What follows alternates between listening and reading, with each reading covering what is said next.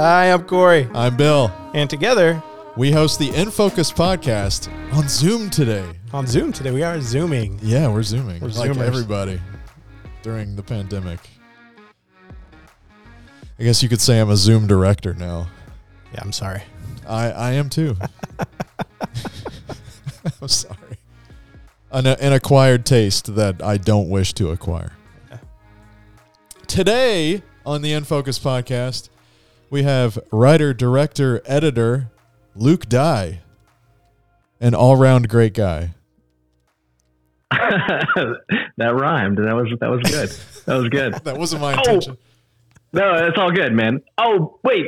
I can't believe I just forgot this. Before I start, so I'm moving to a new house next month, and I was packing up like my DVDs. Yes. And I came across the work of Bill Cornelius, Oh, no. Volume 1. Oh, no. look at that.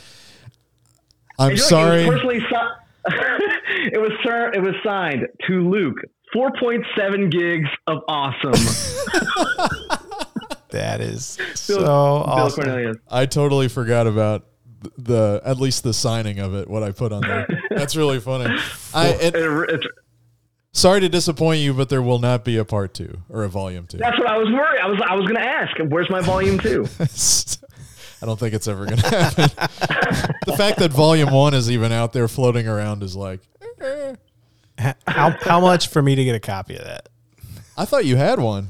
I have a copy of My Computer Oh, that's even worse. and Lavorcia. That's not good. I don't think I have like a collection. I don't have the series. Well, I've got a box full of them that I did not give to anybody except to select special people.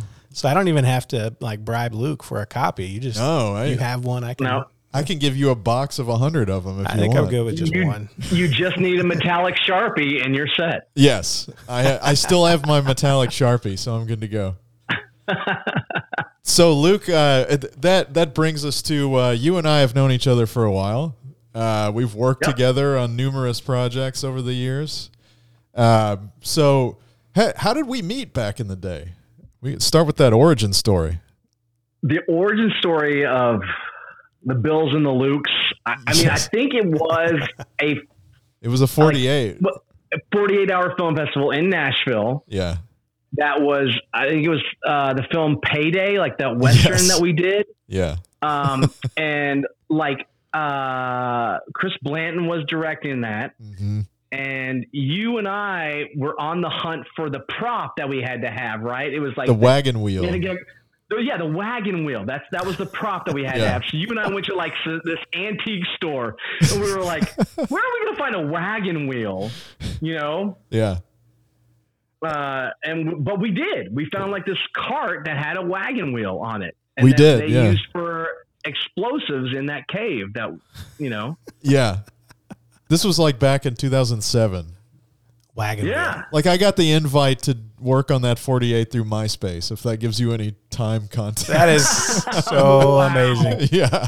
That's great. Wow. Chris Blanton messaged me on MySpace. Hey, I saw that you do film and you're in Nashville. Yeah. But So that I was came the, out. that was the start of a lot of things. It was, yeah. We met Scott Moreno, who just an amazing actor that like did multiple, like a project for me and for Zach Adams and all that. And I mean, I think that kind of little mini project spawned a lot of stuff. Yeah. It did. Yeah, that was and I remember when you and I were hunting for the wagon wheel that we kind of like connected over making films as kids and 80s movies and like all the stuff we both liked. Like that was the connection. Absolutely. We were like trading baseball cards, but we were trading like our films that we have done in the past. Yeah. That was great. Like you were like, you like here's Young Fighters. Can I have this countdown to Christakon? Shutting down Christakon. Shutting down Christakon. Yeah. For those who don't know, and it will be most of you, that's a film I made when I was 14. Oh, all right. Mini VHS. So one of my personal favorites was the Legend of Zelda. Oh, of course. Where you were Link and your sister was Zelda. That was epic. Yes, that's been mentioned on this show a few times, I think. Any chance that is on Volume 1? Absolutely not. None of the really old stuff. Yeah. No, so, you did a Vimeo, was it a Vimeo? The series, yeah, the little the BC Films, the history of. Yes, the history of BC Films. That's when I saw it. That's when I saw those clips of it. Yeah, those are all in a giant box of tapes in my house now. Yeah, along with your work of Bill Cornelius Volume 1 for Corey. Yes. Your 100 copies. Nope, just one. Just one. That's better that way. That's okay. I think the Pisoni still have 100 copies of the Narc Enigma in their office. Yes. Speaking of the Narc Enigma, let's start with your origin story. How did you get interested in film? Like what brought you to this place? I think, gosh, man, I really had to go back and think about this. I mean, I think it was it was 1994. I wasn't big on filmmaking, but I was big in martial arts. Like I took Taekwondo, right. I took Judo, Hapkido. And my buddy, my high school buddy, Mark Foster, who took on martial arts also, kind of asked me, was like, hey man, have you heard of Jackie Chan? And I was like, no, who is she? Because I mean, at the time, Jackie was a girl's name, and this was before he made it big in Rumble in the Bronx and Rush Hour, and I had no clue who he was. I mean, he was like, "Hey man, my brother gave me VHS copies of all his films. You want to borrow them?" And then I did, and I was just blown away. And I was I was 15, and these were the coolest things I've ever seen. Especially the early ones where they had no budget and it was just all about this fight scene choreography. Yeah. So I told my buddy, I was like, we could do this. We should do this. And he was like, it's going to be, that's how he talked. He talked really fast. He was like, it's going to be awesome. That was sort of our mantra. IGBA. IGBA. It's going to be awesome.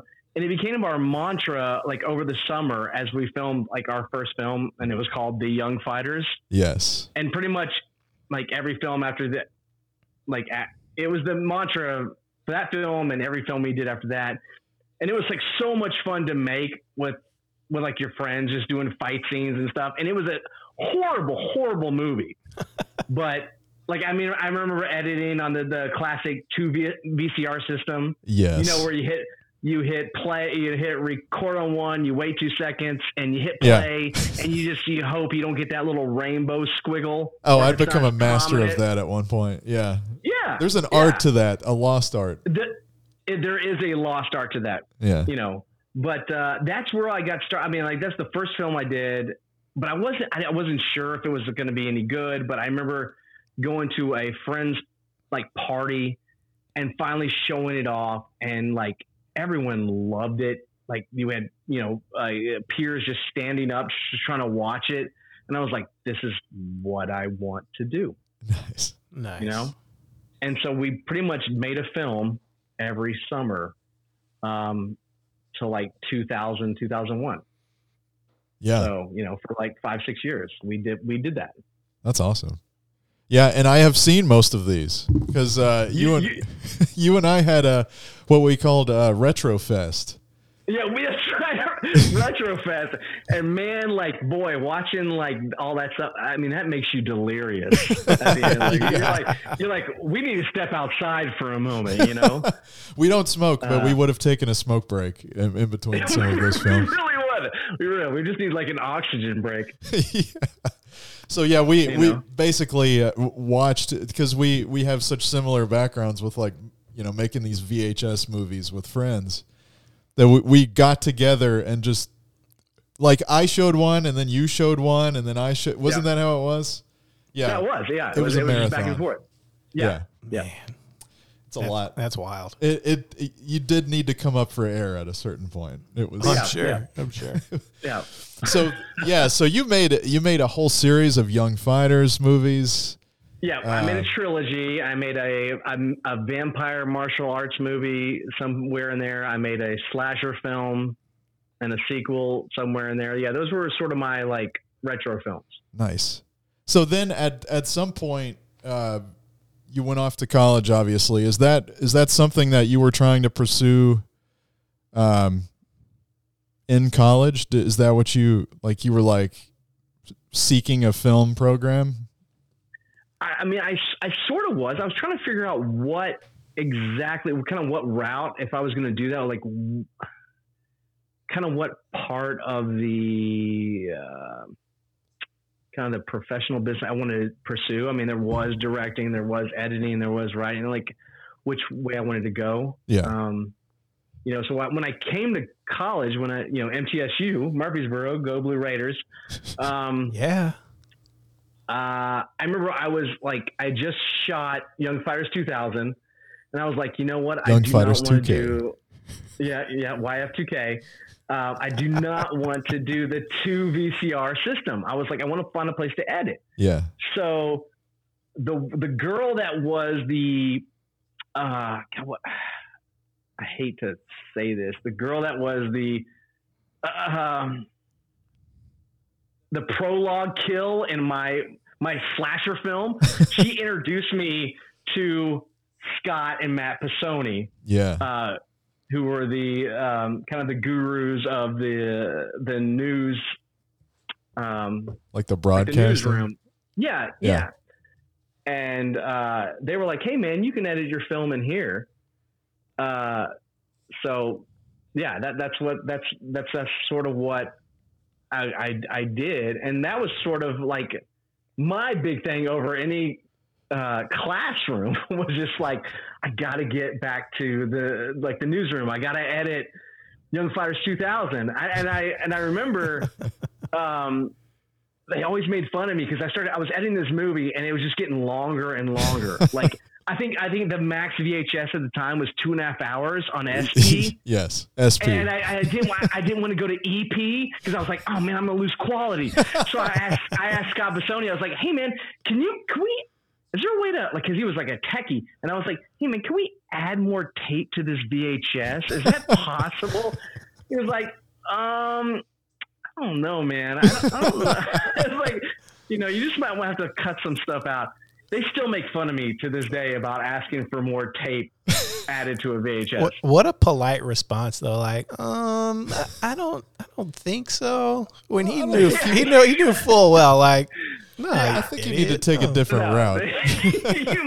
you moron, you fool. Yeah, nobody wants to do EP. That was like, EP was like, hey man, I shot 4K, but I'm gonna have to transfer this in 240p to 1080. Yeah, exactly. And Luke, was that the first time you had met the Pisoni brothers? It was, and and they were just, I mean, God, like I always talked about, like, man, I wish I had a pocket Pisoni because they were just like so brilliant. Yeah. Like they were just, it's, one was just so tech savvy and one was so just like management savvy, Yeah. And I also met like Scott Jackson during that time, who was doing the WMF, the medium rare, which was the wrestling show on the local access. Nice. And we were editing back to back. Like it was like both of us were playing Battleship or something, like as we were editing, and we would like look over each other's shoulders, like, what are you editing, man? I'm like, oh, I'm editing this fight scene. They're like, what are you editing? I was like, oh, I'm editing this guy doing a people's elbow, like that's kind of what it was. And we both kind of gained respect for each other. And because of that, like, YF2K, Young Fighters 2000, had a big like wrestler following. Oh, nice. Because of that connection with him. Which was really cool. So, but because of like meeting the Pisonis and Jackson, like they helped me with my first professional film, which was Leto. Leto, yeah. So down the road. Before we get to Leto, like, so you got into writing at a certain point. When was that? Screenwriting. I think, it was just, you sort of learn it. You make Young Fighters, which had no script. You make Young Fighters Forever, which had a little bit of script. Like I would go like to an church outline. and Yeah, I would go to church.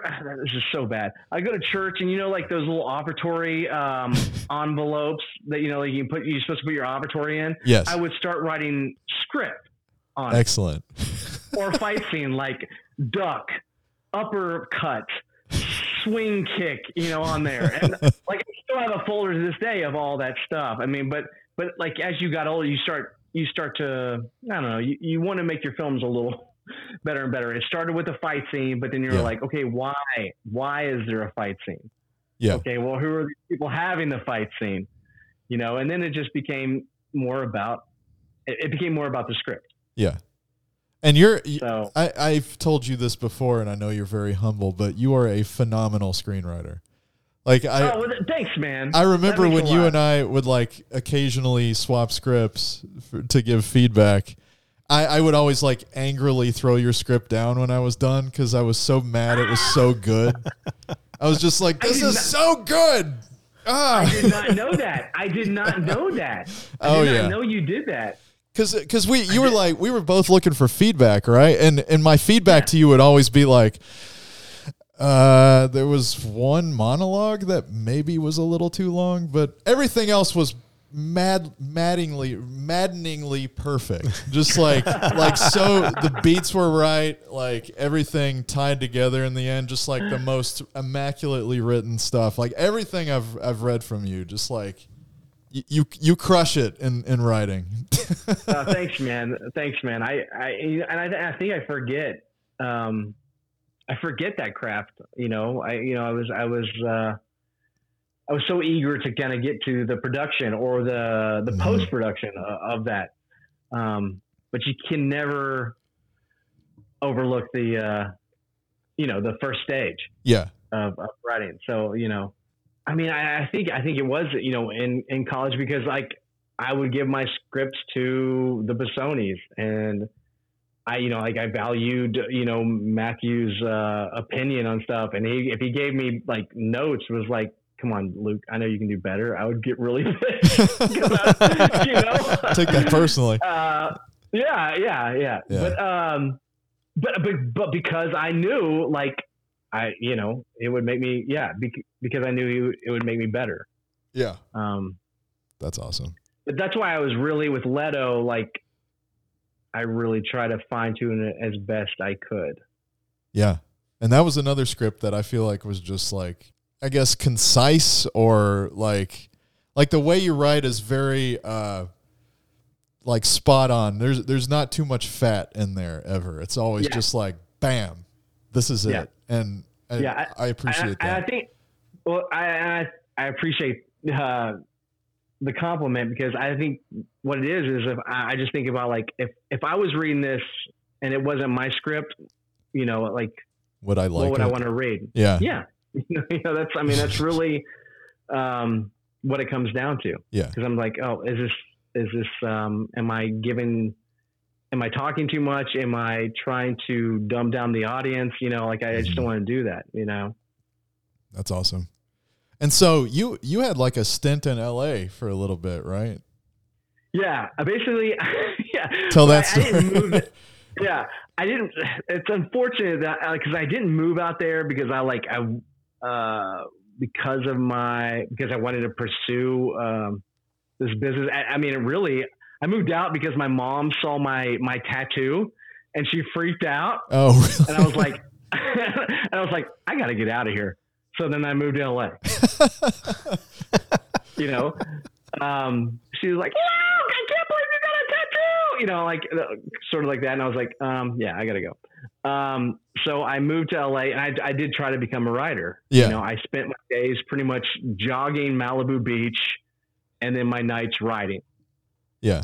What were you writing? Just ideas you had, or script idea? I had a script, and I wish I could find it. It was very much like that movie Crash, before Crash came out. Oh, yeah. Okay. But I can't, like, I looked for it and I couldn't find it, which I'm bummed about. Like, it's probably on a drive that I packed. Oh, yeah. but I mean, that's all I did in LA. I mean, like I had no money. And I had like one job out there, and it was like through my friend's wife's brother, I got a job as a PA on the very first P90X set of videos with Tony Horton. Yes. Which I have done the workout. You done the workout? Yeah. You've got a great story about eating Pop-Tarts on the set. Yeah. I loved it. Well, because Tony Horton, man, he was a cool dude, but he was like shredded. Like if you like remember like your biology books and you see that human body with like the vessels and the veins, yeah, like he was like the living embodiment of that, with just like, a thin layer of skin over all of that. Yes, exactly. But I was trying to curious him because I was probably $150 out there. Cause I mean, I was eating like canned tuna and I was running like all the time. Yeah. But, I was trying to coerce him into telling me that Pop-Tarts were okay to eat. And he was just like, no, man, like the sugar intake, you know? And I was like, but Tony, like if you don't eat a lot of them, you know? And he's just like, no. I just remember So I could not get that to fly. But I was probably, other than like his background talent that was like in there to like, you know, okay, come on, people. And he was like the background. I was probably the most in shape person on the crew. So they made me like do that mid pull up while they set up cameras. I was like, all right, we good, guys? We good? You were the stand-in. Like, I was the stand-in for Tony, which was like very complimentary at the time. Nice. But that was basically my LA adventure. I mean, but you know, like you go there and people are nice, but a lot of them are like that fake nice. Like, you know, like that kind of like, what can you do for me? Yeah. Kind of to get into the business out there, you know, and like you just trying to become a writer out there or anything, you have to kind of sort of have a referral. Yeah. And even then it takes like months or kind of years for your story to get any sort of traction. Yeah. So I was like, you know what? I can write anywhere. And I came back. Mm-hmm. And is that when you started working for River Media, or when did that start? You know, I worked at River right out of college for about a year. Like I was like an assistant editor. Yeah. And then I became like a kind of a freelance, but then I became full-time when I came back. Gotcha. And I was there for 15 years before I moved over to the production hive where I'm at now. Gotcha. But I did something really cool while I was at River, which was and I don't think a lot of people know this. It was a film. I did a film at River. I edited a film called The Devil You Know. And it's a film directed by James Oakley, who was the stepson of Dee Haslam, who was my former boss. And the film was kind of in this kind of post-production roller coaster. They just didn't know how to tell that kind of the story, I guess. I don't really know the specifics, or like, I don't even know how it fell into my lap. I think maybe Dee knew I was like into film or whatever. So here I am editing this big budget film, and it's starring Academy Award winner Rosamund Pike. Oh, wow. And I could be wrong. And I believe it was also like Jennifer Lawrence's first like acting debut. Wow. And no, I never heard about that. Yeah. Like if you look at IMDb, like that's the film. I did that film. You could find it. And I even think I saved the screenshot of my name on the opening credits where it says editor Luke Dye right next to Rosamund Pike as she's like in serious acting mode. That's awesome. Like that was like probably when I look back at my my tenure at River, like I was like, it was awesome. So to do something like that big. Yeah. And so like, just for the people that don't know, like the history of River Media or what you did there, like what all did you work on? Like what shows did you work on for what networks, and just as an editor? I did a lot of like just the how-to shows for like HGTV. Yeah. But every now and then you get like the cool stuff like Well Wars on A&E or Escaping Polygamy. Yeah. But that was stuff is really cool. Now I'm at the Production Hive, which is a lot of the kind of murder doc shows, which right now I'm doing Storm of Suspicion for Weather Channel. Nice. You've been doing some Weather is, Channel stuff for a little bit, haven't you? Or you did at one point. The last Weather Channel show I did was Fat Guy in the Woods. That's right. At River. Yeah. Didn't Wes Human work with you on that? Or he helped? Yeah, the human did work with me on Fat Guys. Nice. Yeah, that was a good time. But yeah. So explain, I didn't realize you weren't at River anymore. So the production hive, explain what that is. Well, originally it was called Jupiter.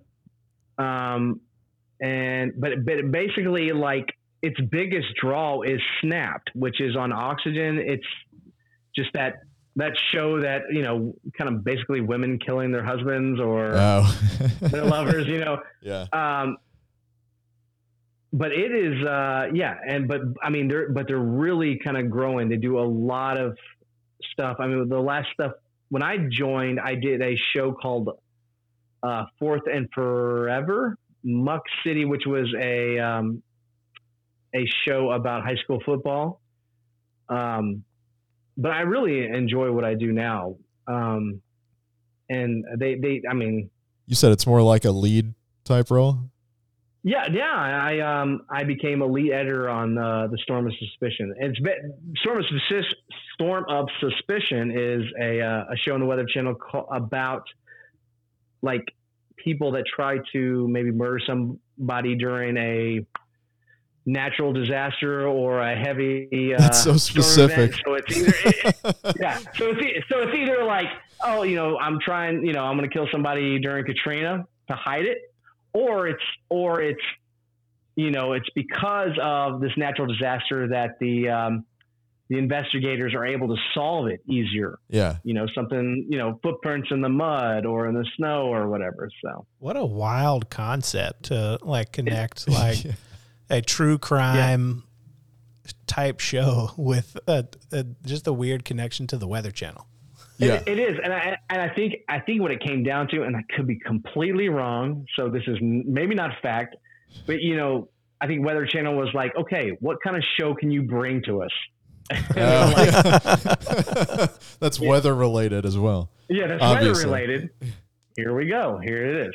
So, and it's on its third season, so must be doing something. Yeah. Apparently, it's not uncommon to kill someone during during a sleet storm. Who knew? For our listeners, we do not suggest that you check out the show, but don't do it in real life. Don't do that. Yeah, there will be a disclaimer. Yes. So are they under the Discovery umbrella, that whole thing, or? No, they're not under the Discovery umbrella. They do shows for Discovery. Oh, okay, gotcha. Does Kristen still do stuff with them, Discovery? That is a whole other question. Yeah. Well, we can ask her. We can have her on the show. There you go. No, and she can tell you. She did work for Discovery. She's freelancing right now for another company, and she may go back, but because Discovery is like, you can work with us for a year, but then you have to take like 3 months off, and then you can bounce back. Oh, it's a interesting business model. It is. So, like, switching gears for a second, Leto. So we alluded to Leto earlier. This was your first like debut short film that was like a budget, like a substantial crew put together. You reunited with the Pisonis and. Yeah, it was my first professional production. Yeah. 30-minute film. It was like $15K budget because I blame that on Matthew Pisoni, because he was like, look, we're going to have to build a whole motel room set. But Jackson and the Pisoni bros, like, they came in to lend their magic, and you came on to shoot the behind the scenes. I did. Yeah. And I was a silhouette in the doorway. Nice. Because I was the only guy that was like available that was thin enough to actually have the silhouette read on the floor, I think it was. Because the actual dude, because it was the big guy. It was supposed to be the big, like, abusive guy. Yeah. And he was too big to read as a shadow in the doorway. So you guys had me stand in, and you can't tell it's not him. No, I don't think I remember that. That's great. Yeah. That's a good behind the scenes that I didn't even remember. Yes. But yeah, we shot that over a long weekend. I think it was like 4 days. I think it was like 3 days and then 1 days of pickups. Like mostly on a soundstage. Like you did actually build that motel room or the motel set. It was one motel room that acted as 3 motels. Yeah. Motel rooms, and then we did 1 day of the exterior of the motel in Smyrna. And like an actual or just right outside of Murfreesboro. Yeah. Cockroach right outside motel. of Murfreesboro. Yeah. Which was awesome. But the film was, it was so much fun to do. Dude. It was, yeah. And then it did the whole festival run, and it did well enough, but man, like even film festivals are like a weird place too. It's like everyone's talking about their next film and all that. It's like they can be like mini LAs. Yeah. Yeah. So I mean, it kind of after that, I was kind of like not really interested. It was like more pressure than it was fun. Like I love doing the shoot, but the pressure of like the aftermath, it just takes a lot out of you, The marketing and the release aspect and the networking. Yeah, there's just all that work and all that care, and then somebody go like, "Oh yeah, that was cool." So anyway, my film is like about this, person. So that's why, like, when I came back, I just wanted to like get that Leto gang back together, and then we did the Seas with the infamous Zach Adams of Skydive Films and the 48-hour Nashville Film Festival. Yes, we reunited on the 48. We did the 48 again as directors. You and I, we co-wrote and co-directed Seas, which was our 2010. Was it 2010? I think it was. It was the 48-hour. And I think it was 10-20. Yep. Yeah, and we had Scott Pisoni was the DP, Zach Adams producer. That was still to this day. That's one of the most fun shoots I have been on. Like that was a blast. That was like a really, really fun weekend. It was exhausting because I remember you crashed at my house, and we when you're writing, directing, and editing a 48, you're the guy who doesn't go to sleep. Like you're awake through the whole thing. That was the first time you've ever gotten mad at me, and I can't remember what it was about. What was it about? I don't remember. I think it was like I just wanted to stop editing because I was so tired, and you were like, "Dude, we have a deadline," or something like that. That sounds like Bill. Yeah. I was like, I'm so tired, Bill. Well, I was so tired, and I guess I do get a little crunchy when I've been tired. Crunchy, a little crotchety and crunchy and crunchy, spiky. Yeah, yeah. But yeah, that film cleaned up. We did really well that year. Won a lot of awards, and then we kind of pieced out. We haven't done it since then. Yeah, but that was the film. What was it? The film that brought back like the famous character, like your alter ego. Oh, Mike Boufontaine. Yeah, give a little insight to Mike Boufontaine, please. So, for those who don't know, I had a podcast previous to this podcast years and years ago. You can't find it anymore, so don't even try unless you have MySpace in the year 2008. So I think Tom is the only person that has it. I think Tom even quit MySpace. But I played a comedian, a washed up comedian character, just as like a fun bit, as like an interlude in between bits of this podcast. And it was just so much fun to play that character that I actually portrayed him on screen in like a short cameo in Seas. Can we get a sample? That was weirdly a big hit for a lot of people. As like the 2 seconds I'm on screen, that was a lot of people were talking about that. it was such a hit that when we made the DVD to see, you right. did a commentary just as that character. For That's right, I did. Yeah. That Is Mike Bufontaine available? Is he around? he's around. He's oh, you mean for this podcast? Yeah, I suppose so. I need a glass of water before I do this though, because it hurts my my vocal cords. It's scratchy. You know? Smoking a lot. Mike Bufontaine's harder to do in this day and age. The Me Too movement and things like that. Comedies. His comedy is not. It's pretty crass. But yeah, that was that whole shoot was so much fun. That was. I think fondly of it. And so, you know, you've occasionally worked with me and Zach and that team. Yeah. You helped out on Hear Me Now, Nashville that Rises. was the thing. Yeah, that was the thing. Because of C's, it led to the Zach Adams Skydive project, which was Nashville Rises, about the Nashville floods. Yeah, right. Yeah, that's right. Yeah. I'm losing I can't remember the sequence. It's been so long. Yeah, because I think that was the first time I actually work with Zach was on C's. Oh yeah. Yeah. It was like you know, like, hey man, I got this documentary I want to do. And like, and I, you know, like yeah, you can just kind of just you know, I got some footage and I have an outline and you're like, maybe you can like take a look at it, you know. No, that was like Red Bull Zach. Sorry, after he walked like 5 miles. 10 miles. But yeah, I remember. Yeah, 10 miles. Sorry. I didn't want to come short there. Yeah. I just remember during that time, I was like going through some personal stuff, and he just gave me this footage, like just this drive of all this footage, and he was just like, you know, I was like, do you have a script or whatever? He's like, no, man, it's all good. You know, you got free reign. I trust you, Lou Dye.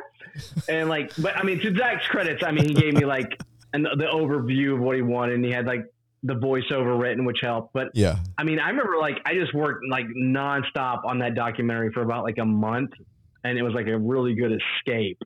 And my goal was just to like make Zach happy, because like I love Zach happy. He's got that infectious positivity that you can do anything, you know, like you got it, Zach, you got it, man, you got it. And it turned out to be a really good doc, I think. It did. And then that led to your doc, which was like, you know, which was Hear Me Now. Yeah. Which is almost Hear Me Never, considering how long it took. Trust me, nobody felt that more than I did.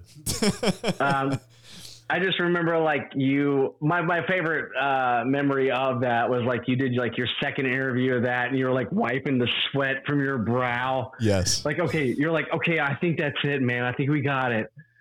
I mean, can you give a little insight on like during that time? Oh, the Hear Me Now time? Just during that time when I was trying to edit and trying to give it back to you, because I really, it's hard for me to remember. It was, that was like 6 years of my life, was just that film. Because I remember you cut the first trailer we did, a year into shooting. Craig Ciali, who's a guy in town, like did the logging of the footage to kind of help you out, because he wanted to be a part of the doc. And then you cut a trailer, and I remember the trailer was like, coming in 2012. And then of course it comes out in 2016. So oh my god, yeah. But I remember that. But we were still like so far away from having it done, and a lot of that was one, me self-funding it and running out of money repeatedly through the project. And also, when you do a documentary of that kind of scope, you have to rely on people's schedules. And we interviewed people from all over the country, and you know, traveling cost money, took time. Getting people just pinned down to do it took time. Like we would drive like 9 hours down to like southern Georgia to do one interview in a hotel room and then drive back. Like there was stuff going on Hear Me Now. Like it was a lot. And I remember it had taken, like you had committed to editing it because, you know, in my mind we were going to get it done in a year. And then like it was taking so long. You got caught up in all kinds of stuff. Like you were doing your actual work, like getting. I just got caught up in life. Yeah. And so, but I was committed. I was committed. You were committed. Bill. Yeah. And so, at one point, I think Mike Stryker, he talked about this. Like he called me at one point, like we're talking 4 years in to the production. And he was like, hey Bill, I would like to help you get through post-production. And so suddenly he graciously funded the kind of post-production process, hiring like a fresh out of college MTSU student, Owen Jackson, who like cut the whole thing together from beginning to end, just to lay it out. Because I remember you came back to me and you were like, I'm still committed to this, but it would be really helpful if there was like at least an assembly that I could work on. Yeah. And so because I couldn't do the Nashville Rises again. Like I couldn't. Yeah, I just didn't have the time. And so I just didn't have the time. Yeah, and I actually edited the first 20 minutes of it, which have remained unchanged through all the editing. So, fun fact: if you watch Hear Me Now, the first 20 minutes was cut by me. There you go. The rest was Luke and Owen. But like Owen did this big assembly, and delivered it in a timely manner, and then I passed it over to you for the, I guess, the second time. Like you hadn't been with the footage since 2012, and then this was like 2015 or 2016 even. So you got to revisit the film all over again and do the polish and do all the title effects and do all that. And I remember I needed, because we announced on the news a premiere date for the film at the Belcourt before the cut was done.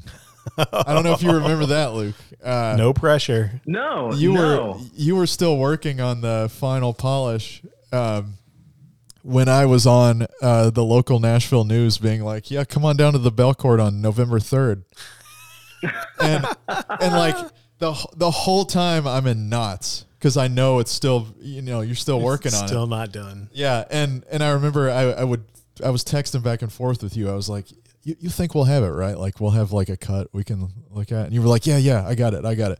And I kept having to pass you like last minute stuff, like pieces of music and people's title changes and things like that. And you were like, I got it. And at no point you never told Luke like, oh, and by the way, on Fox 17 or whatever, like, I have committed to a premiere date. Yeah.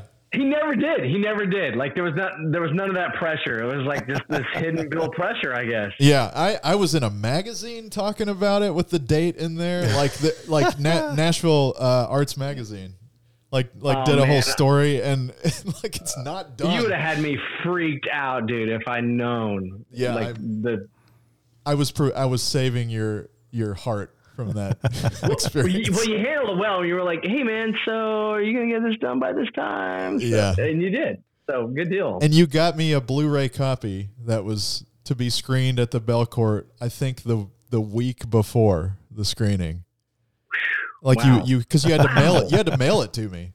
And I was like waiting for it. For the audience, Luke is in Knoxville. I am in Nashville. They're 3 hours apart. So yeah, he had to mail me the Blu-ray, and I remember the day I got it, I like almost wept. I was like, "It's here," and then I had to like test play it just to make sure there was no glitches, and then I had to test play it at the Belcourt. Like it was wild. I'm so glad that worked out. I'm so glad. Me too, man. I appreciate your help with that.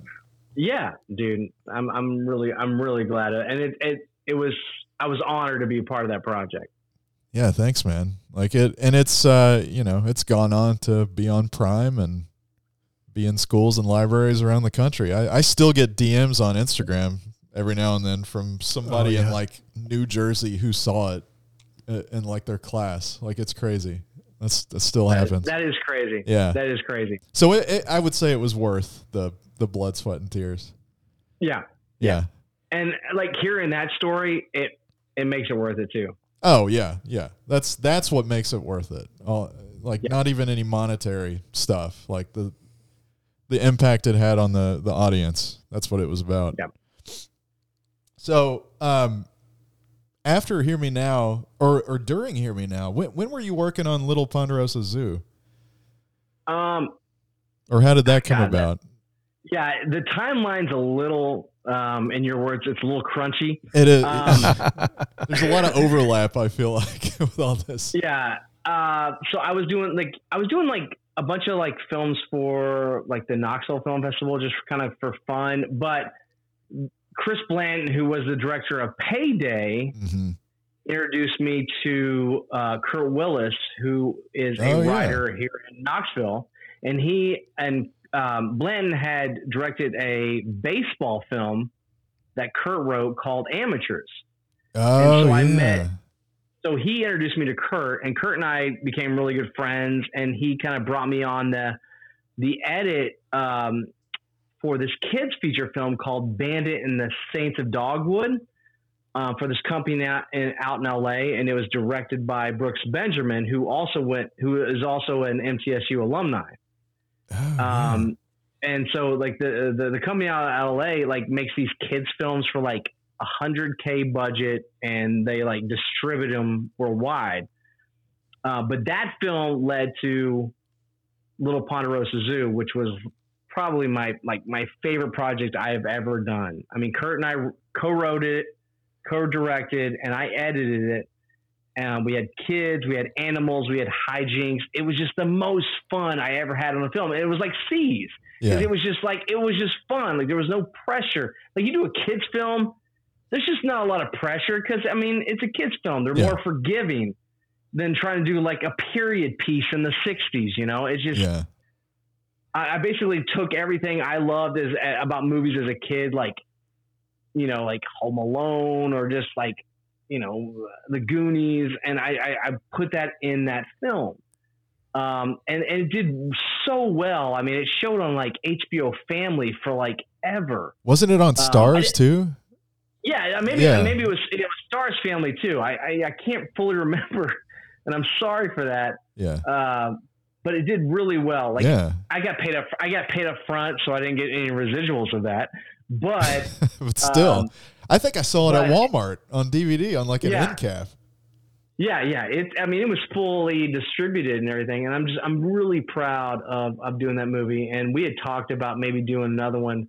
And then I had a kid and, you know, life, you know, but there's still possibilities to do something else like that. And that's what I would ultimately want to do, is to do like the kids film like that, because when I grew up to like Bill, you said, like just those 80s movies that you grew up and you loved, you know, just the fun adventure through a child's eyes, almost kind of the Spielberg type. Exactly. That's awesome. I just remember, I think I was so deep in the trenches with Hear Me Now. I know very little about you working on that. Like you worked on Hear Me Now for a little bit, and then I was like in the trenches with Hear Me Now, and then suddenly I saw that you had made this family feature, and I was like, when did he do that? Have I been asleep in this cave working on Hear Me Now for so long? Like I don't know what's going on in the world. Yes, you probably were. I mean, it was. I think it was just like a 3-week shoot, you know, and then it was. Probably the same amount of edit time. Yeah. But the thing is, like with edit time, like I had to do a whole like music and audio mix with no dialogue, because then I had to send it to Mexico, because Mexico will have to just take all that music and or sound effects and then add their own dialogue. Oh wow, that's a process that's new. I feel like it was a whole different experience for me. Because like people from Mexico were calling me like, you know, like, do you have a track without dialogue? And I'm like, okay, here it is, you know? So they could dub it in Spanish, right? Yeah, exactly. That's crazy. Interesting. Yeah, that's a thing you don't think about in the editing process, is like no that sort of thing. Yeah. Internationalizing it. And you filmed that whole project in 3 weeks? Yeah, I believe it was 3 weeks. I could be wrong, but I think it was 3 weeks. We shot at an actual like a petting zoo called Little Ponderosa, which is in Clinton, for like a week and a half, and then shot like another week and a half in other locations. That's impressive. But it was like, it was $100,000 budget. But it was so fun because we hired everybody like out of Knoxville. We hired Knoxville actors and Knoxville crew, and it was just, you're working with your friends, and there's no ego or anything. It was amazing. So speaking of that, like you are a big part of the Knoxville film community there. We talk about Nashville here, obviously, a lot because that's where we are. But I've interacted a lot with the Knoxville community, and I've, I met most of them when we would go to the Gatlinburg Screen Fest back in the day, Oh yeah. I met all those guys. And so, talk a little bit about that community you've got there. Cause you all kind of work together on the same stuff. And I see a lot of like cross collaboration a lot with you guys. Yeah. I mean, a lot of people that worked on Little Ponderosa Zoo were from that Knoxville community. Yeah. I mean, the pandemic really kind of put the whole kind of film community kind of on mandatory hibernation or whatever. Yeah. But like when it was in its prime, like in 2010, like it was awesome. Yeah. I mean, it was just, there was just so much talent coming from like, good old East Tennessee. That's where I met my wife. Yeah. We were doing like one of like the opening films for like the 24-hour film festival, and I was directing and she was an actress in the opener. Yeah. But a lot of great films just kind of came out of that, and that led to like talk of doing bigger films. Mm-hmm. It was just sort of like as far as like the National Film Festival goes, film festivals are a great way to kind of try out new things and kind of sort of like do a warm up before maybe to jump on that meteor project, Yeah. It's kind of that same way. You kind of,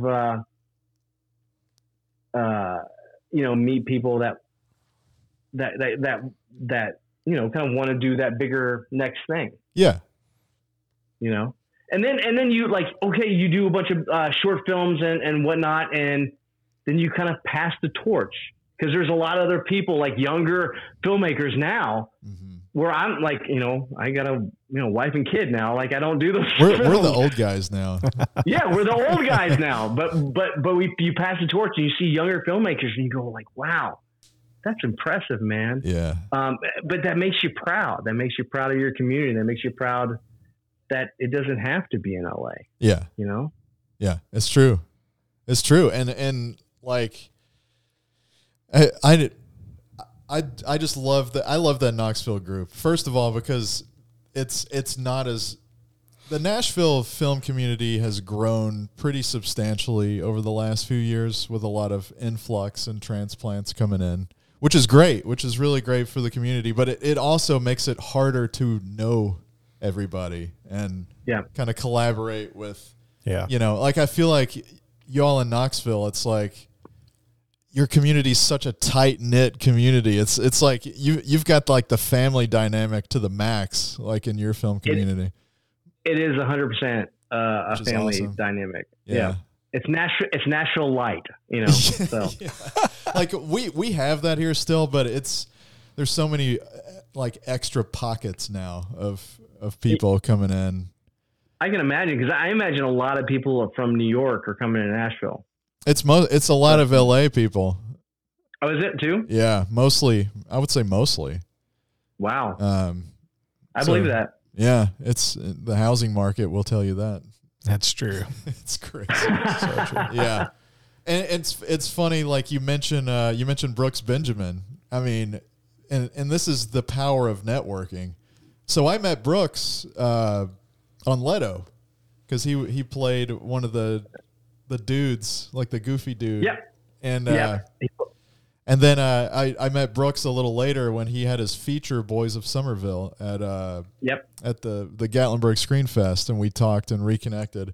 And then he reached out to me because he had seen Hear Me Now, and was like, I see you had worked with kids. Would you be interested in directing a book trailer for my book, My 7th Grade Life in Tights?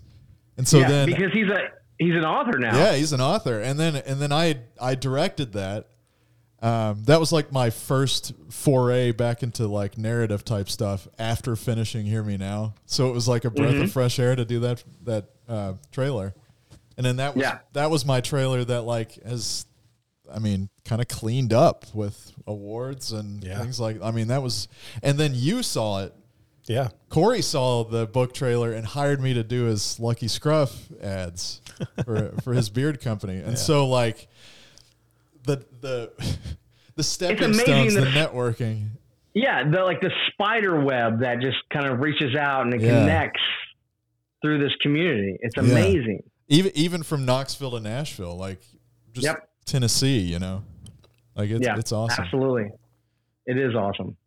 Yeah. And we're always like, all the times we've sent footage to Knoxville for you to work on, like physically mailed footage to Knoxville. Yeah. On a hard drive in a box. Yeah. My favorite is I always love getting like packages from Zach Adams because his handwriting, his handwriting's like from a 12-year-old, you know. You always knew it was him. I love it. Yeah. You always knew it was him. I love you, Zach. He's the best. We all have to get on here as a group and talk for like 5 hours. There you go. I don't think anybody would want to listen except our group. So you've done so many different things, editing, directing, writing. What's the most creatively fulfilling for you? Like personally, like what gets you on fire with all of these? I mean, you know, it's gotta be editing. It's like, you know, it's that final phase in storytelling before writing and the actual, you know, before writing and actual production. Yeah.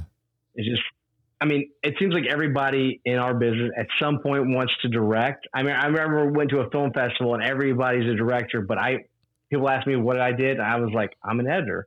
And then everybody wanted to talk to me, you know? They're in short every supply. Director, every director wants a good editor. Yeah. And now I do it for a living and I love it. And you're a phenomenal editor. Thanks, Bill. Thanks, man. Yeah. I appreciate that.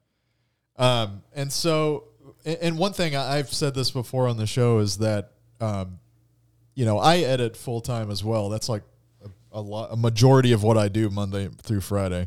A lot of corporate stuff. Most of it, though, is stuff that I was either on set for or that I shot myself, which makes it a lot easier to think about the cut. And, you know, I know what I'm getting in there with before I get into it.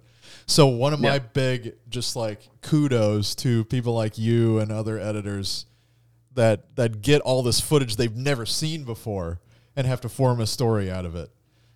You know, you've got the context, but you've actually got to make sense of it all. You're not on set with it. You're not part of the shooting process.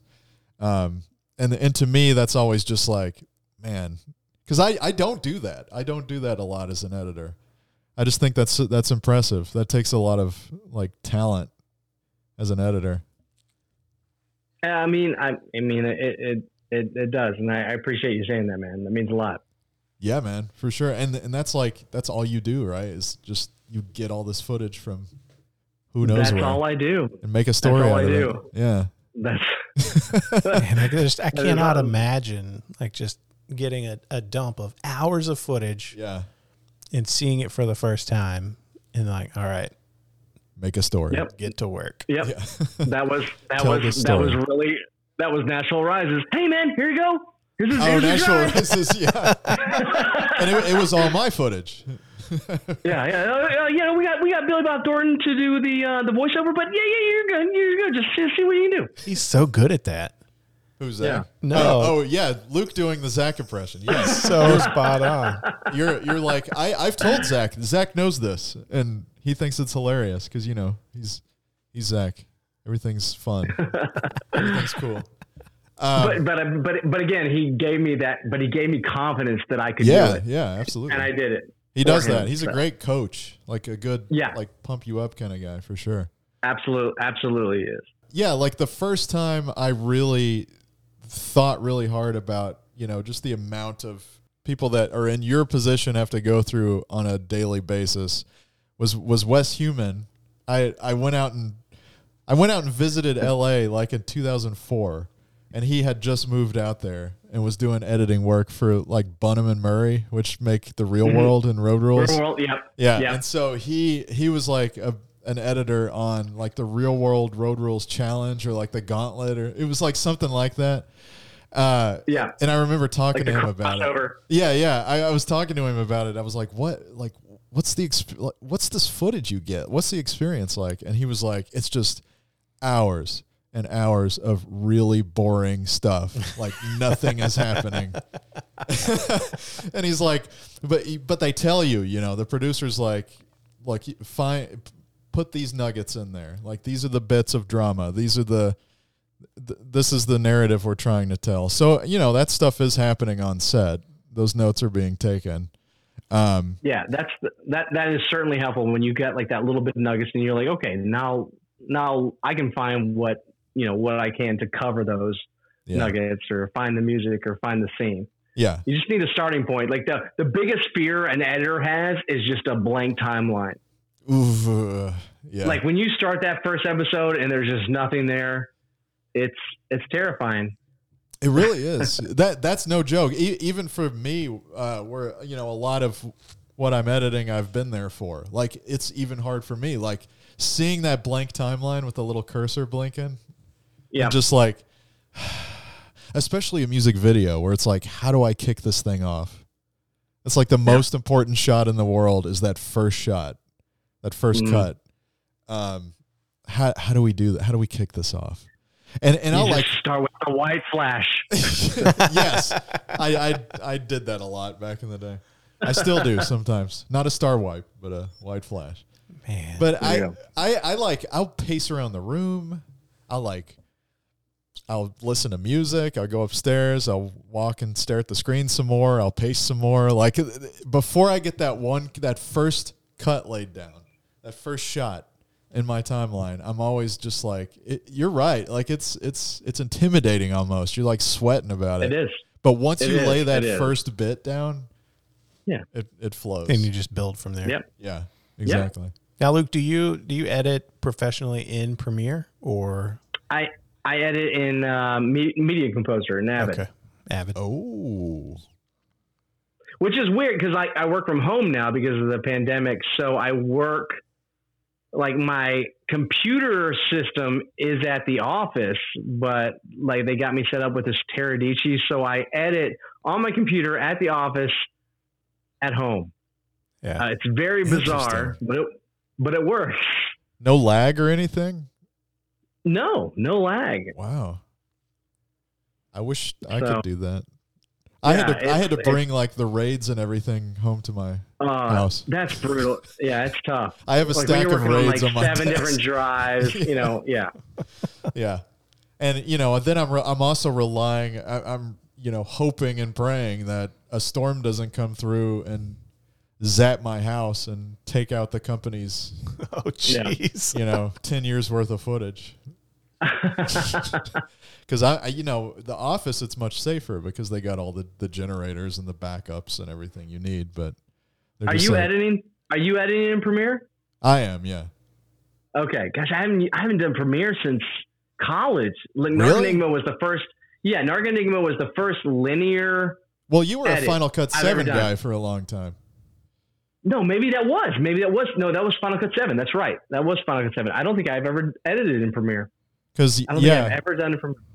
I learned in college on like Final Cut 4 or 5 or something like that, and then that was my go-to for years. I held on to 7 because Final Cut X was just iMovie on steroids, and I had to. I don't have time to relearn how to use professional editing software. I can't do this, and so I switched over to Premiere. I want to say like 7 years ago, just out of necessity. And I built my, it's funny, my workspace in Premiere is built to look like Final Cut 7? just to ease me into it when I first started. That's nice. That's nice to have that. Yeah. Yeah, I recently abandoned Premiere and made the switch to Resolve probably 2 months ago. Resolve Studio. Yeah. Oh, really? See, I've only worked with Resolve for coloring because I colored Bandit and Little Ponderosa Zoo in Resolve. Yeah. I mean, it's a nice system. I mean, it's how else editing in it? So I don't do anything super complex. Mostly like music videos and short, like 3 to 5 minute commercial spots. So it's actually really easy. And I use the speed editor, like their little mini speed editor deck. So it's pretty straightforward. Well, I think okay, because I imagine it for like short form, it's good. To work with. Okay. Yeah, because then you just really quick go from cut to edit to color to deliver. Like you just like jump through the tabs, and it's it's not as fancy as Premiere as far as integration with like After Effects, or things like that. But for what I do, it hasn't crashed once. Well, hey, there you go. With your 8K footage. With my 6K and 8K red footage. Yeah. Wow. Yeah. Which is important. That's the benefit of Resolve. I remember it takes that amount of footage because we shot. Little Ponderosa in 4K and Resolve had no problem. Yeah. And that was to be clear, that was a few years ago. So 4K was much harder to ingest back then. Yeah. Final Cut 7 would be like, no, get away. Like, what is 4K? Yeah, because I would edit in Final Cut 7. Yeah. Like, and then I would reconnect 4K in Resolve to color. I like the mix workflow. Yeah, because I was so used to Final Cut 7, Well, and just to get the story right. Yeah, and you don't want your software to slow you down. No, because you're learning or whatever it might be. I mean, I honestly went over to Premiere kicking and screaming because I was like, "Don't separate me from Final Cut."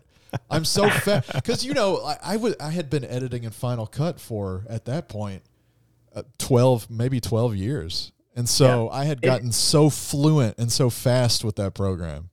I mean, I could speed edit with that thing. But the thing is, Bill, if you know the aesthetics of editing, you can learn a software. You can learn any software. I did. Yeah. There you go. I'm pretty speedy with Premiere. I mean, it took some time, but I didn't want change. No. It was like having an old reliable car. No. Well, you need to drive this new car now because the old one doesn't take fuel. So, what would you say? Like, this is the vulnerable question, as we call it, as I get into my NPR voice. What would you say is your biggest failure creatively, or maybe biggest lesson learned? It was brutal. It was brutal, Bill. I was the director / editor for like a commercial for this college, this Fountainhead College of Technology, which was a local college.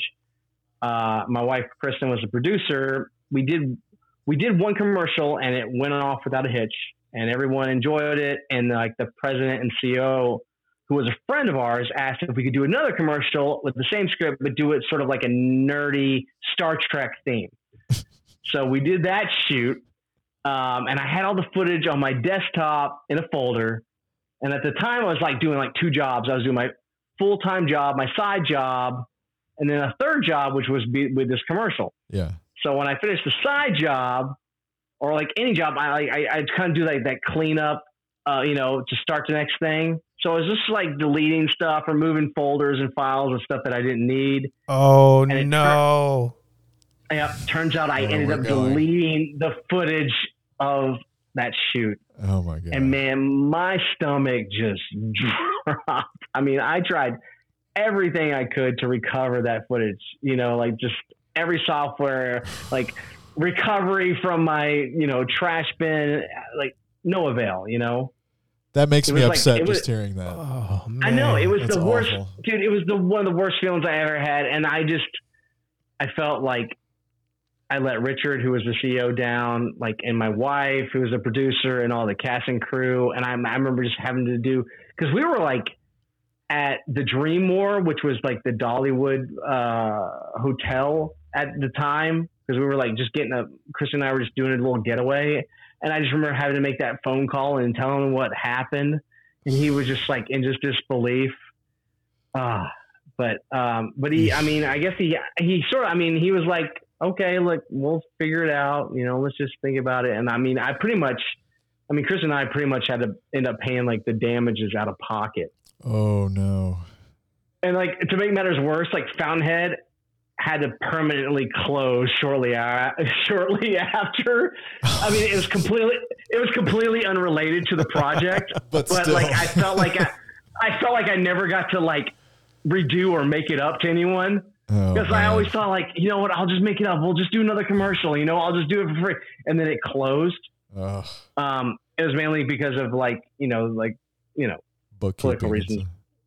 Yeah. But I mean, so basically I just learned to just put my footage on the drive, make multiple copies, keep copies. Like that was my biggest.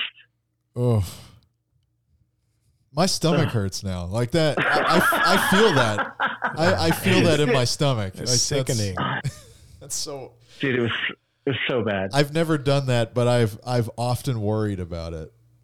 You know? I imagine you would have nightmares about that. Editors have nightmares about that. Absolutely. And just like what would happen if, like I said before, if a storm zapped my house and I lost everything. Ugh. Yeah. That is. Every time there's a lightning storm now, I get scared, but not of the storm. I get scared about the raids that are all the footage I've got in my house. That's not, but that doesn't belong to me. Yeah. I feel like your company is large enough. They could afford like some Amazon Web Services, like cold storage. Like you could have some offsite. Yeah. Right. Easier said than done. I would love that. Yeah, that'd make things a lot easier to manage. So, and then if there's one piece of advice you could give somebody who's wanting to get into the business, what would that be? Just doing anything, not just editing, but you know, whatever it might be. I think at some point, everyone who wants to kind of be in this business kind of has that dream of kind of making it big, you know, like on a Spielberg or a Marvel scale, you know. Thing is, something like on a smaller scale, or like you still can have that same sense of accomplishment, you know. Like I always had that big dream, you know, but then I did that little Ponderosa movie, or did Leto, or just like did C's with my buddies, with you know, like and Zach and everybody. And that was so fulfilling, you know, and because here I was making a film with my friends and having a blast. You know, like, and I never got like a big check or anything doing it. I just had fun, and I just felt happy about doing that stuff. And even if I don't do another film after like Little Ponderosa Zoo, where I just felt so proud of doing, I'll be happy. Nice. So the takeaway is don't just try to be the next Spielberg. Yeah, do what's fulfilling for you. Maybe that'll happen. Maybe it won't. Maybe it won't. But yeah, be fulfilled with what you're getting. You don't have to shoot for the stars. You know, shoot for the mountain. You know. Yeah, that's great. Wow. Less stress in life. Ultimately, it is less stress. Yeah. Awesome. You want to move into the lightning round, Corey? Luke's like, what? I was waiting for like a lightning sound effect. We don't have anything yet. Okay. So we're like 32, 33 episodes in. We still don't have a lightning round. Yeah. That's going to be the bit, is just we say that at the beginning of every lightning round, that we don't have anything for it. Season two. Yes, that's true. Yeah, this is still season 1, I guess. We'll up the production value significantly for season 2. Yes. Print T-shirts and everything. Yeah, we got merch coming. Merch is coming. All right. Here we go. Luke Dye. all-time favorite movie? The Goonies, no doubt. Excellent. Yes. Excellent. That is fantastic. All right. The last movie that you watched? Pee-wee's Big Adventure. I showed my 4-year-old that movie. She loved it. She wanted the bike. Nice. All right. So I like that. I'm curious. Did you start with the television series, or did you just go straight to the movie? We started with the movie, then we went to the television series. Yeah. Okay. All right. How did she react to Large Marge?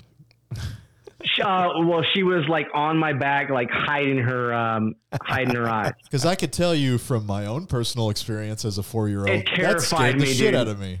It did. Me too. But she took it well, which I was proud. She didn't know it was coming. That first time, you just don't know what's coming. No. And I didn't want to say, hide your eyes, kid. I'm pretty sure I ran out of the room and didn't watch the rest of the movie for like the next 20 years. I didn't watch anything after. Nice. All right. Favorite director? That is hard, man, because there's so many good directors, and like, you kind of fluctuate on that. Gosh, if I had to say like, if this guy makes a movie, I wouldn't miss it. Kind of right now, it's Gareth Evans, who made like the Raid films. Ooh, okay. He's kind of one that I'm like excited to see what comes next. What else has he done beyond the Raid films? He's done some other.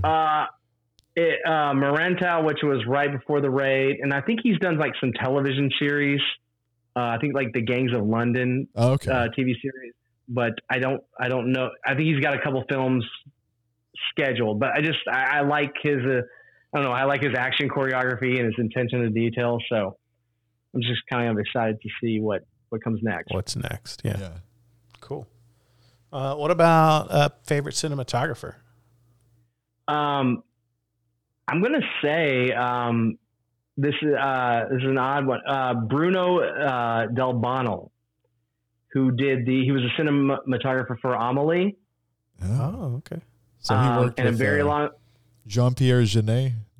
Yep. Yeah. And he did the Amélie in a very long engagement, and I think they're beautiful films. And a lot of people don't know. I don't think he was a cinematographer for like this. I think it was the 6th Harry Potter film, like the Half-Blood Prince.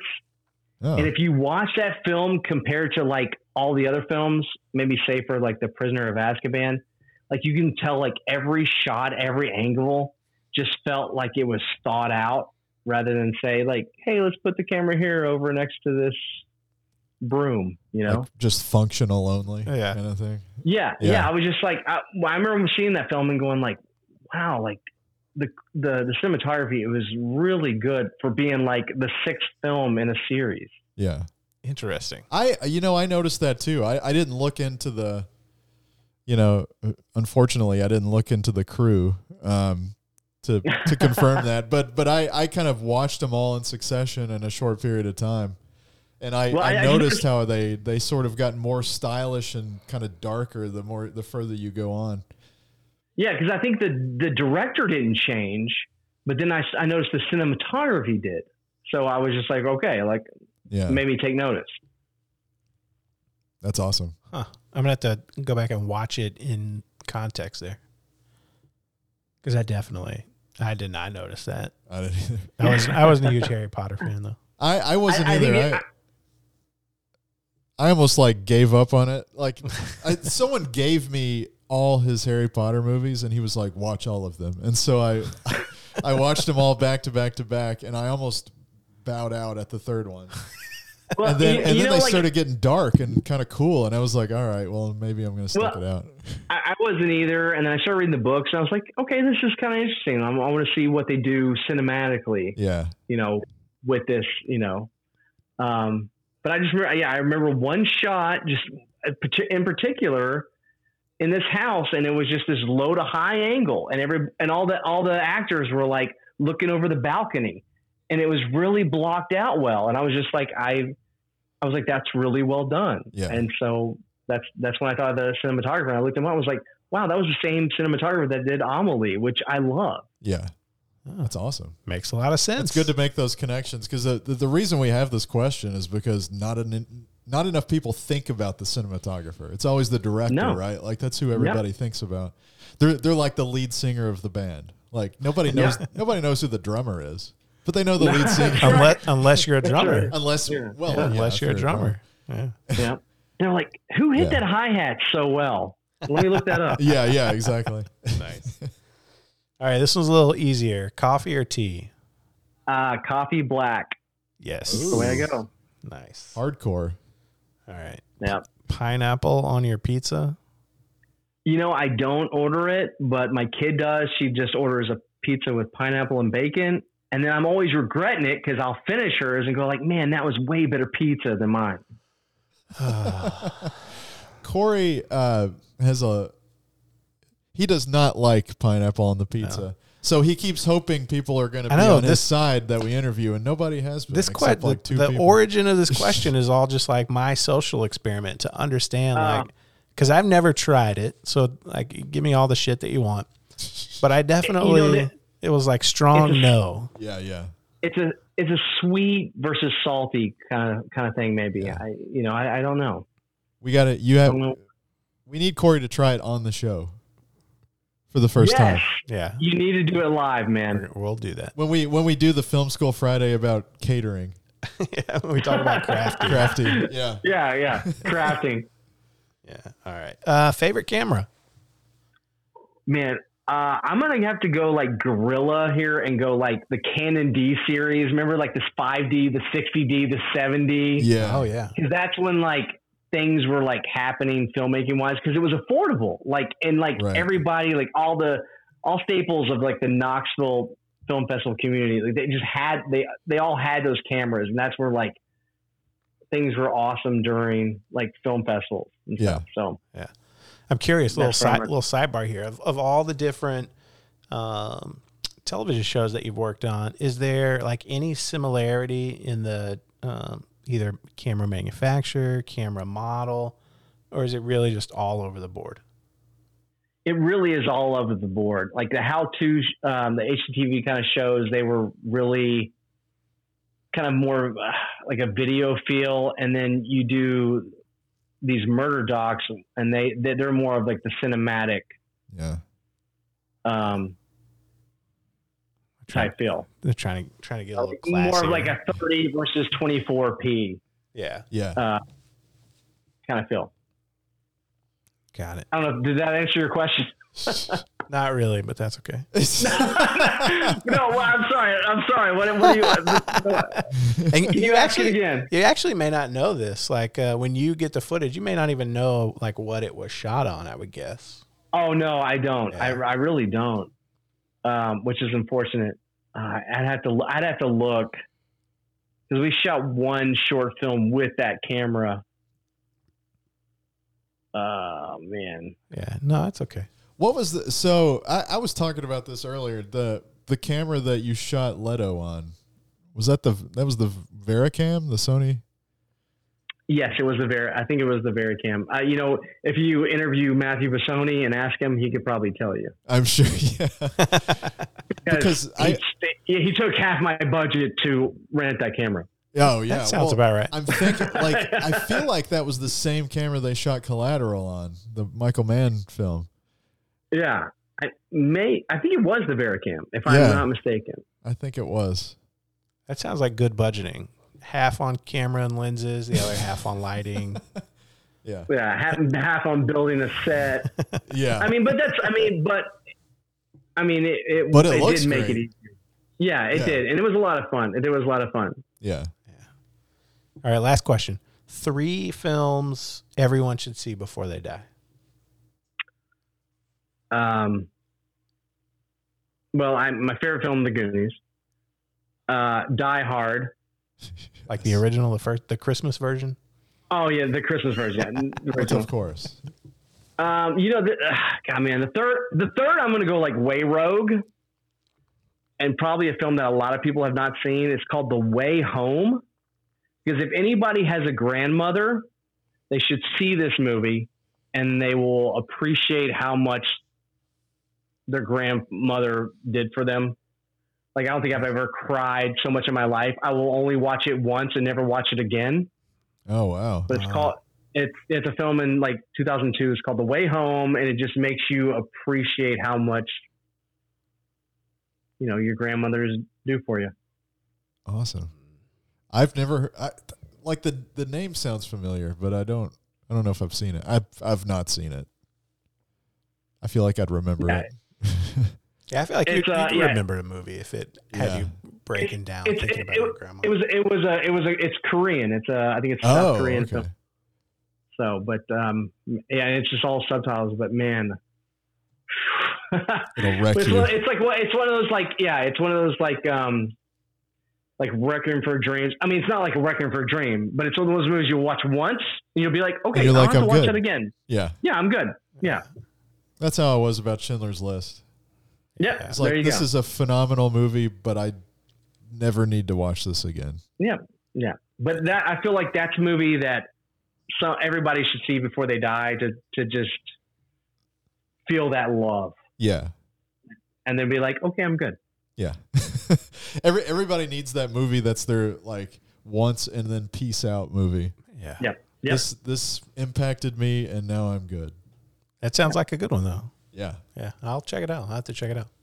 Yeah, absolutely. Yeah. Awesome. Well, Luke, thank you so much for joining us today. Yeah, man. It was good catching up. Dude, this was a lot of fun. It was a lot of fun. We'll have you back on when we bring the whole group together. That's right. Season 2. Season 2. Season 2, big round table. Yeah. Yep. And I will bring a pineapple pizza for Corey. Yes. Hopefully I like it. Some coffee black. Yeah. Yeah, we could be coffee brothers. I'm big into coffee. There you go. Yeah. There you go. We'll leave links to all of your things in the show notes today. And for our listeners, we know you have a lot of podcast options. We appreciate you choosing us. Make sure you check us out on Instagram at InFocusPod or online at InFocusPodcast.com. And if you like what you heard today, go ahead and subscribe. And if you're on Apple Podcasts, please leave us a rating. It would help us out a ton. A ton. A ton. And until next time, feed your crew. Feed them something delicious. Yes.